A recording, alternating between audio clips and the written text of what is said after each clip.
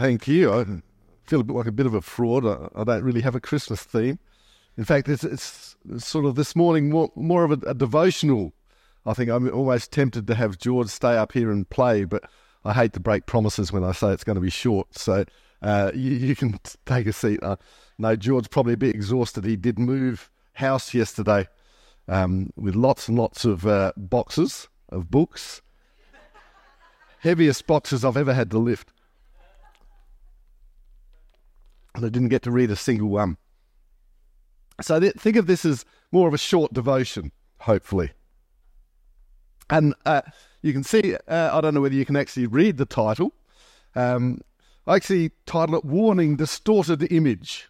And even though the title sounds a bit ominous, it's more in the vein of what we've been talking about lately, this change of seasons. I mean, this year we've been talking about the whole idea of the cycle of life, the rhythm of life. And we're in a season now, a season of growth. And this is the sort of season, who likes that sort of season where you can see things moving forward, where it's an exciting time. Christmas is coming, if one considers that a time of growth. I know that Jesus was supposedly a carpenter, but I have noticed just on the corner of McGill and Nelson Street there, that the plumbing business there has so much Christmas stuff out the front. It's unbelievable. Their whole roof is lit up with with reindeers and Christmas trees. They have a little booth at the front where you can, like you do whenever you visit the plumber, you can go up and have your photo taken with their Santa sort of thing. They've even got a nativity scene out the front, which you don't often see. And so I thought, well, perhaps Jesus was a plumber and not a carpenter. But there's a theological thing we won't get into. But the title of my message this morning was actually inspired by driving through the Adelaide Hills. And for once I wasn't driving. In fact, Ben was driving. So I was a passenger.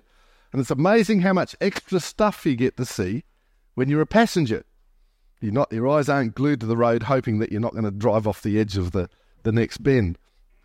And we passed through an area which was signposted concealed driveways, which isn't particularly unusual in the Adelaide Hills. There's lots of the windier roads out there that have those signs on them. But as we rounded a particularly tight bend, and I was hanging on for... No. I noticed a convex mirror, just like that one, on one of the driveways. But there was a sign underneath it which caught my attention, and it read, Distorted Image, exactly like this sign here. And although I've seen these mirrors before, this is the first time I've actually seen this distorted image warning on one of them. And it got me thinking. So much so that I looked it up online and discovered that this sign is actually mandated in the South Australian Government's Operational Instruction for Concealed Driveways and Intersections, Section 6.4, Sign Designation G9SA112, for those of you who like to look those things up. And of course, it also got me thinking about the use of the word image in this sort of thing, as one of the key descriptors we have of human beings in the Bible is the image of God. Genesis 1:27. God created human beings in his own image. In the image of God, he created them. Male and female, he created them. So I thought, what's the purpose of this sign on this mirror? Because you sort of think, well, it's there to show you something. Do you actually need to know this, that it's a distorted image? Is this stupidity along the lines of packets of peanuts having notices on them saying this may contain traces of nuts as a warning? So I think, duh, is it this sort of stupidity? Or is there actually an element of sensibility to putting something like that on the sign? And I sort of thought, well, on reading the legislation particularly, there's definitely an element of covering one's backside with this legislation to ensure that the government isn't going to be sued by somebody who does something stupid while looking at the mirror. But I thought, why is it important to identify the image as distorted in the first place? And I think there are two reasons. And these are valid reasons, and we can actually apply these to our own non-traffic related lives. And the first reason is to remind people that this mirror forms a particular purpose, which is to indicate the presence of traffic within the immediate driveway exit area. The distortion actually enables an important focus, which does not include the size, the shape, or other details of the vehicle, just the fact that there is a vehicle there and you should not attempt to egress from your driveway, which is not a bird, it's just another word for exit. In fact, P.T. Barnum, who had Barnum's travelling circus back in the 1800s in America, was actually famous for using this. At one point, one of his exhibits was so popular and the lines were so long, but people weren't leaving afterwards, and so the whole thing got congested, so he put a sign saying egress this way, and people thinking it was a bird went down that pathway to discover that they'd actually left the facility completely, which... That's like Vicky, that's a free one. That's not on my notes. And so this distortion is actually important in enabling a wide enough field of vision so that you can safely assess whether it's safe to leave. And so the second reason is to remind people that the image in this mirror should not be used as an accurate representation of broader reality. The images seen here are not necessarily relevant for other purposes. And so I think that God actually uses both of these aspects of distortion in the way that we represent his image here on earth. And the first is that our representation of the image of God has become distorted. And we can blame the usual suspects, Adam and Eve. They made a fateful choice in the garden. And we can see that the cycle of continued rebellion and disobedience is all throughout the Hebrew Bible, indicating that this distortion has continued throughout biblical history. And the encouraging thing, and I mean the really encouraging thing, is that God actually knows that, and he's still prepared to work with us, despite the fact that we are not perfect images of Jesus. Does anybody here need prayer because they think they are? No? Good. Got the right crowd. Firstly, he sent Jesus as an example of an undistorted image of God, so that we've got somebody to hold up as an example of how to be a perfect image bearer. Secondly, he allows us to minister out of our imperfections as we work towards being more like Jesus. He doesn't wait till we've got it right.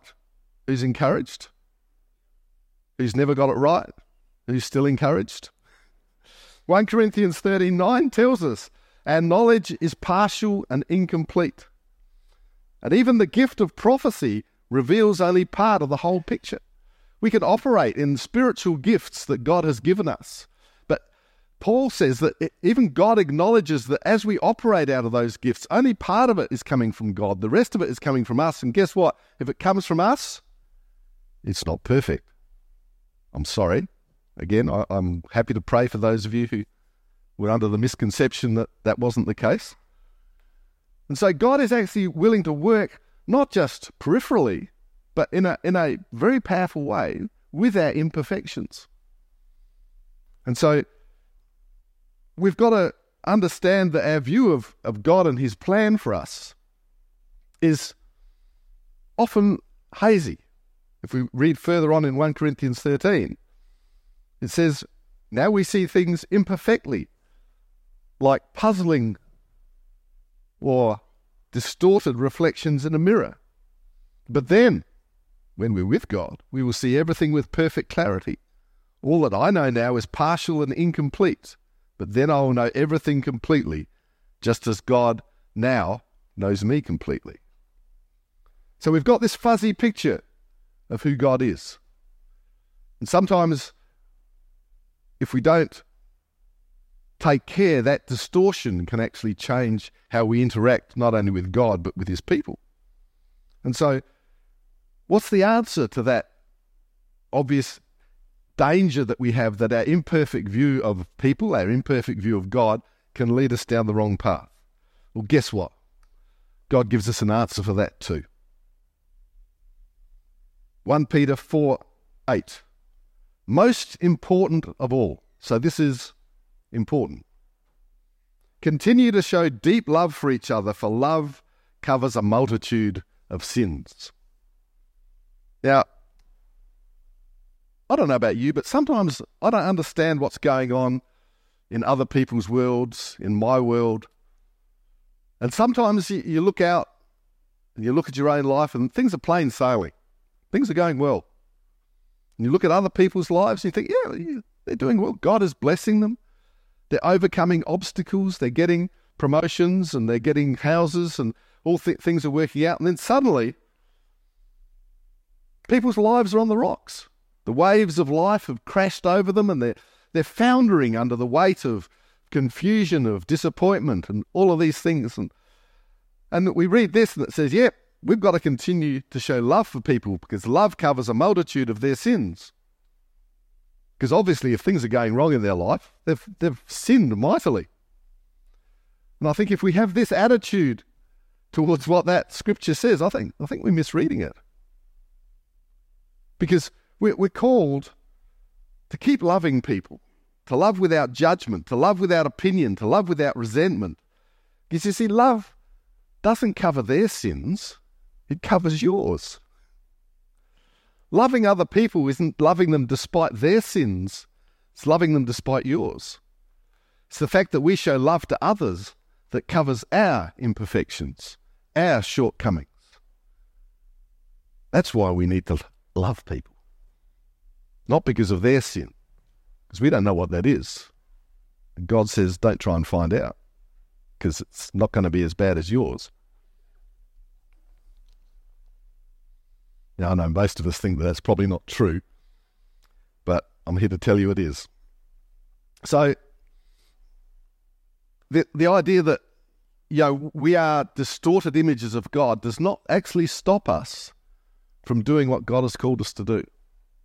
The second take-home message when we look at this idea of a distorted image, when it comes to being God's representatives, is that looking at the world, the big picture of life, what our place is in society, how we are to respond to political, social, and economic images, is to remember that what we see is a distorted image. It's not God's image, and we're not to look at that distortion and make life-altering decisions based on the distortion that we see. Romans 12, chapter 2 says, don't, repeat after me, don't copy the behaviour and customs of this world, but let God transform you into a new person by changing the way you think. Then you will learn to know God's will for you, which is good and pleasing and perfect and not distorted, in brackets, because I don't think it says that. So don't forget that we as followers of Jesus have a clear path to follow from a distorted image of God to a perfect image. But we are on a journey, and I think we have to give ourselves a bit of slack to recognise that we're not there yet, but hopefully we're going in the right direction. And the second thing we need to look at is when we look at the big picture, we need to let Jesus be our lens, not the world. When we accept Jesus, it's a bit like in this mirror. If I could walk up to it and sort of press the middle and pop it, it would turn flat and the image would not be distorted. And I think that's what happens in our lives when we accept Jesus as our Lord and Saviour. There's a place in our spirit and in our heart that if we accept Jesus, actually reduces that distortion, enables us to start living our lives as a more true image of our God. And that's the first step we've got to take in anything we do when we act as God's image bearers. And so I want to encourage you, if you're here this morning and you haven't accepted Jesus as part of the way you live your life to get rid of that distortion that we see the world in, that distortion that we see other people in, that we have a perfect, undistorted image of God to follow, then I would encourage you, that's the first step we need to take, is to accept Jesus into our heart, to flatten out that mirror, to stop the distortion of how we see ourselves, how we see other people, how we see God, and how we see the world. If that's you this morning, you've never done that before, I'll be standing here at the end of the service. I'd love to pray with you to accept Jesus as a non-distorted image of God into your life. Or if you've done it before, but you know that you've lost that connection, that reflection, if you like, of a purer image of God, I'd love to pray just to bring that back into your lives with you. But right now, can I ask you all to stand?